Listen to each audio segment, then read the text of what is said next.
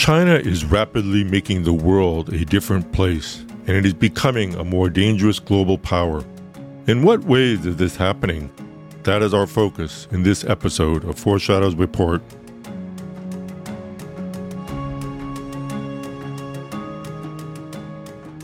This is Steve Miller. Welcome to Foreshadows Report, a podcast in which we learn how we can keep watch and find hope as we grow in our understanding of Bible prophecy. In this episode, we're going to continue our look at China and explore some of the stunning ways it is becoming a greater global threat.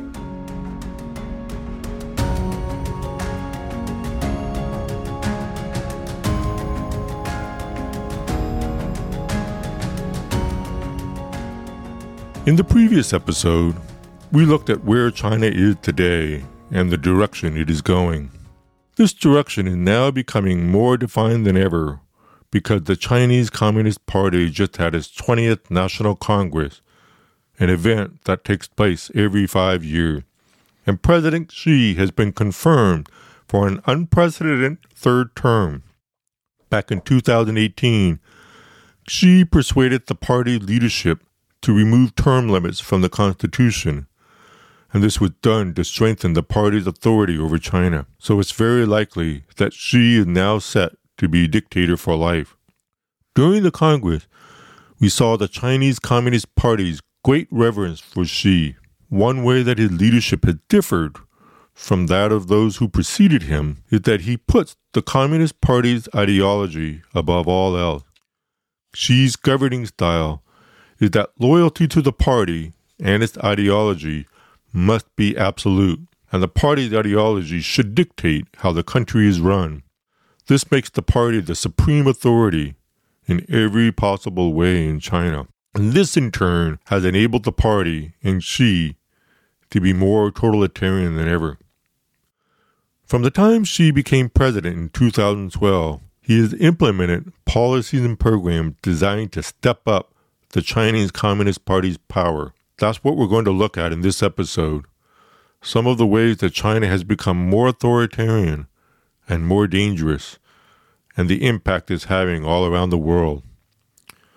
There are many reasons that China is rapidly achieving global dominance, but for the sake of time and focus, we're going to look at just 5 of them. First, China has the most advanced surveillance system in the world. Between the hundreds of millions of surveillance cameras that use artificial intelligence and China's strict policing of the internet, as well as its social credit system, the government is able to exercise very tight control over all its people.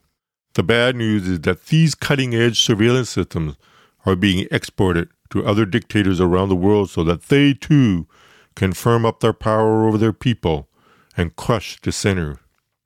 China is fine-tuning the art of digital repression. Now, we know from the Bible that there will come a time when the Antichrist will become a one-world ruler, and to enforce his rule, he will need the ultimate in surveillance technology. So we shouldn't be the least bit surprised if China's surveillance technology paves the way for the Antichrist to set up what will be the ultimate form of oppression through surveillance. Second, China has been methodically redrawing the map all across Southeast Asia and the South China Sea. It has been encroaching on disputed boundaries both on land and water. It has cracked down on freedom in Hong Kong, and it has asserted that Taiwan needs to be reunited with the mainland.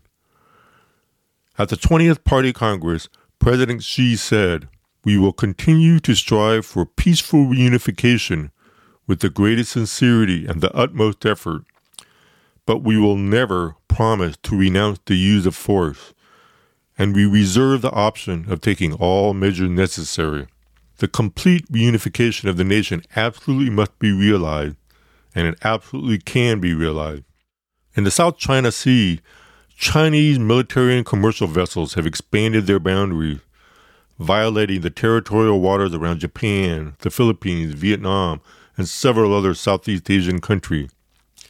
China has built military bases on distant islands all across the Indo-Pacific and has made security agreements with some islands that allow a Chinese military presence on them.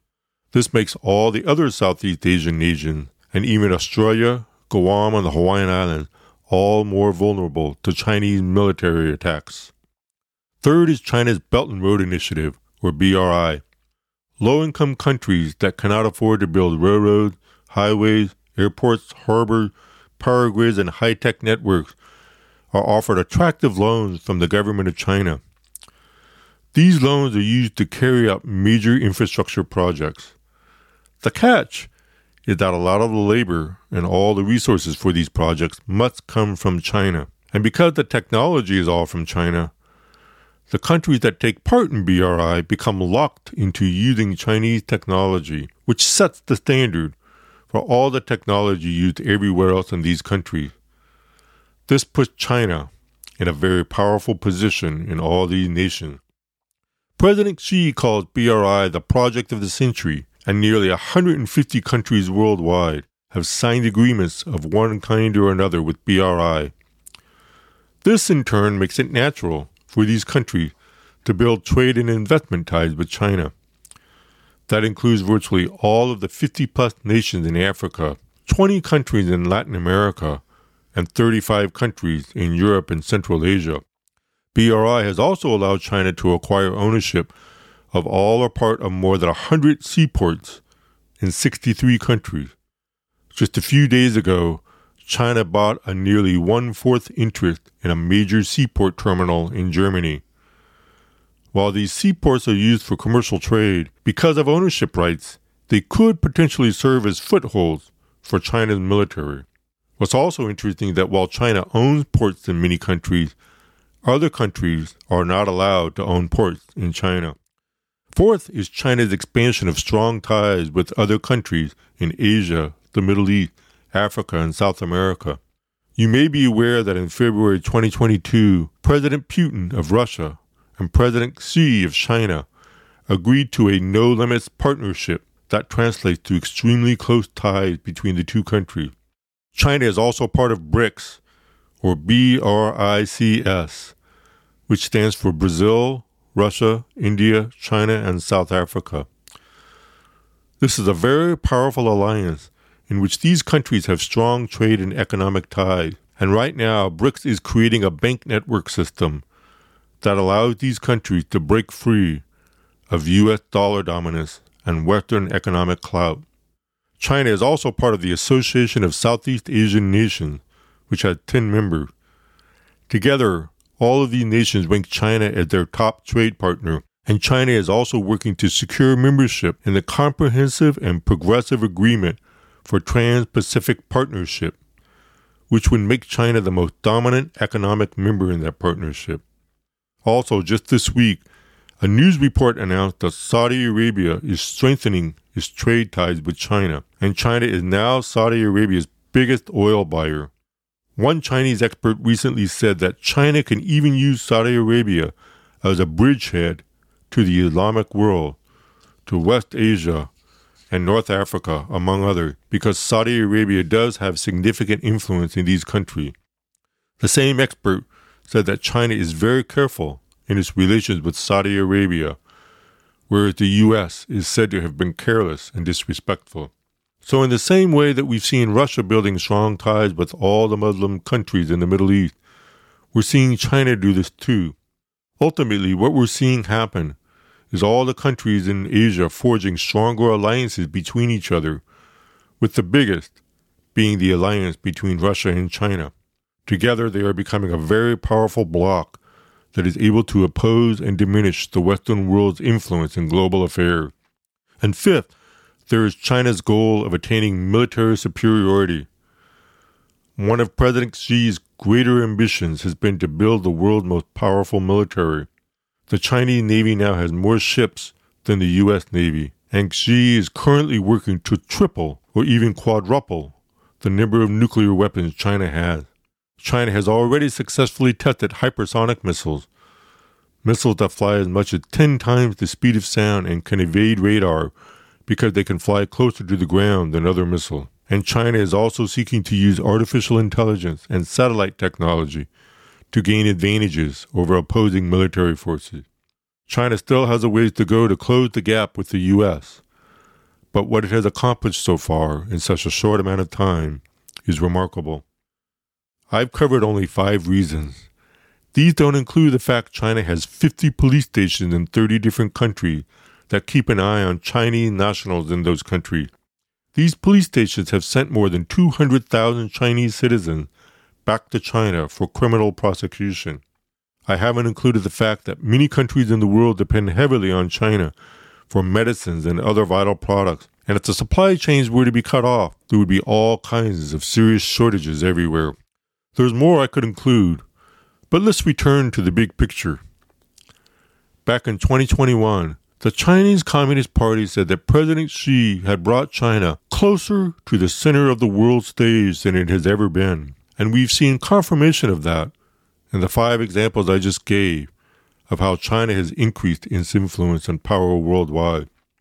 At the Chinese Communist Party Congress just a couple weeks ago, Xi made an interesting statement in a speech to his fellow party members. He warned that big challenges are ahead. He said, "We must be ready to withstand high winds, choppy waters, and even dangerous storms." He then said, confronted with drastic changes in the international landscape, especially external attempts to blackmail, contain, and blockade China, we have to put our national interests first. Xi also said, "We will resolutely safeguard the security of China's state power, systems, and ideology, and build up security capacity in key areas. We will crack down hard on infiltration, sabotage, subversion, and separatist activities by hostile forces." All of this strongly hint that President Xi is ready to shift his focus.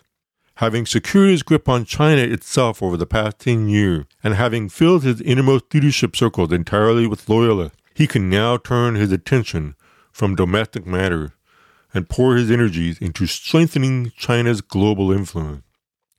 His strategy is to show the world that China's model of socialist government should be followed everywhere. Going back to what Xi said about high winds, choppy waters, and dangerous storms, this seems to be Xi's way of warning that China may soon end up in confrontations with other countries, including military conflicts and war. A former Assistant Secretary of State for East Asian and Pacific Affairs summed it up this way: Xi's emphasis on national security and comprehensive security is striking. This is the shape of things to come in his 3rd term. It's a construct that justifies his continued rule and that the party uses to require loyalty and sacrifice by Chinese citizens. Now, what does all of this mean from a prophetic standpoint? Bible prophecy says extremely little, if anything, about China. What we do know from Revelation 16:12 is that near the end of the tribulation, the Euphrates River will dry up to prepare the way for the kings from the east. Verse 14 then tells us that these kings from the east will be part of a gathering of the kings of the whole world to assemble them for battle on the great day of God the Almighty. That is a reference to Armageddon. So it appears that China will be among the nations from the east that sends forces to join the Antichrist armies in a war meant to destroy Israel. And as we know from Revelation 19, all of the Antichrist forces will be defeated instantly at Christ's return. The fact that so little or nothing substantial is said about China in Bible prophecy, along with the fact that the Antichrist will arise in Europe, seems to indicate China may very well become a weak country by the time of the tribulation. There are many prophecy experts who say that the absence of the U.S. in Bible prophecy seems to indicate that during the end times, the U.S. will become an insignificant player globally. And given what little is said of China, that could be true of China as well. I say that for 2 reasons. One, China's economy is very vulnerable to collapse. Its real estate market has seen record losses because banks overextended themselves and are hopelessly mired in debt. And Xi's zero-COVID policy has shut down entire cities of millions of people, which has greatly damaged the economy. And 2, when a country is ruled by one man, it's much more likely to make devastating mistakes. There is no discussion or debate that looks at all the sides of an issue to come to the best conclusion. Instead, one man decides everything, and that makes it much easier for a country to inflict damage upon itself. We've seen that happen with Putin in his war against Ukraine. Putin made the decision to go to war, and he's gotten bogged down because he underestimated what he was up against. He has lost tens of thousands of soldiers and an amazing amount of military hardware. And now he is relying on help from Iran in an effort to turn the tide of the war. So it's possible that in time, one-man rule in China, whether it is Xi or someone else, will lead to the collapse of China. In wrapping up our look at China, I want to say this. Many of China's people secretly do not agree with their totalitarian government. Many are everyday individuals who just want to make a living and get by day to day. So we shouldn't view them as our enemies. There's also a large underground church in China, and we need to pray for our brothers and sisters in Christ who face opposition from their government. We need to pray that they can remain strong and faithful in the face of persecution.